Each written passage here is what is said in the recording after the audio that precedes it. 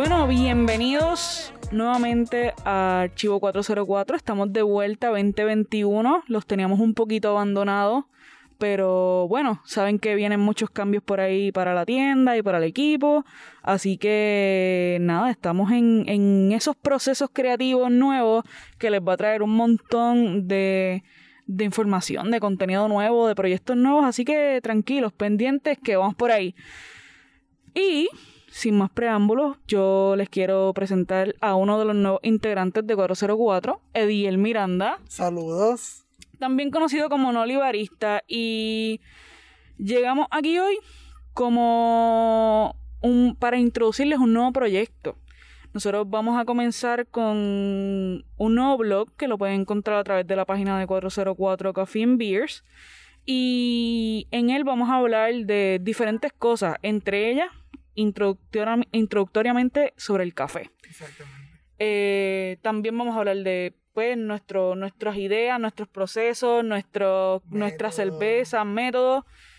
Pero te quería preguntar, este primer escrito que tenemos como introducción habla sobre lo que es el café en esencia. En esencia, y bastante básico, ¿no? Queremos fomentar la educación a nuestro público, no forzarlos. Queremos hacer que la información sea friendly para todo el mundo. Queremos que también la información despierte un hambre de conocimiento a cada persona que nos escucha, a cada persona que nos lee. Y pues en esencia comenzamos hablando sobre las bebidas más consumidas en el mundo, que son 3. Está el agua, están los teces y pues en tercer lugar está el café. Bueno, yo antes de buscar información, yo hubiese dicho que era la segunda. Pasa que, o sea, hay lugares que dicen que es la primera. Es la primera, exacto. O sea, yo siento que la gran mayoría, yo diría que un 90% de la población del mundo toma café como que para arrancar el día, para hacer sus cosas de manera social. Es una bebida conocida mundialmente, además del agua, que es un recurso natural que está en todo el planeta. Y pues de ahí parte como que mi hipótesis, o sea, esta idea de que, wow, el mundo, o sea, en el planeta Tierra se consume mucho café. Mucho café. Yo creo que también ha sido una cuestión de precisamente esa cuestión de la productividad, pero en estos últimos años en América y especialmente en Estados Unidos, yo creo que es una cosa que se ató a una cultura completa. Sí. O sea, es como esta cultura de la productividad, de la clase laboral, de esa necesidad, y lo ataron de una manera en donde la televisión, todo lo que consumimos es como el café lo glorifica, y yo creo que también eso aporta al que la persona o sea, lo consume como parte de como que pues yo trabajo, yo hago esto, yo me identifico con estas otras cosas, por lo tanto consumo café. Exacto. Porque la mayoría de las personas no tienen un conocimiento de que realmente es café cuando lo consumen por primera vez. Sí, exacto. Pero ya que nos estamos enamorando del café, exacto, entonces ahí es donde usualmente viene este interés extra, como, espérate, ¿qué yo estoy consumiendo? Exacto. Pues en esencia estamos consumiendo la semilla de una fruta. La semilla de la fruta de la planta del cafeto. La cual pasa por diversos procesos.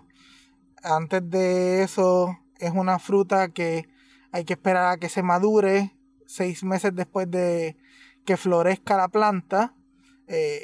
Pasa por diferentes procesos dependiendo la región donde se haya cultivado.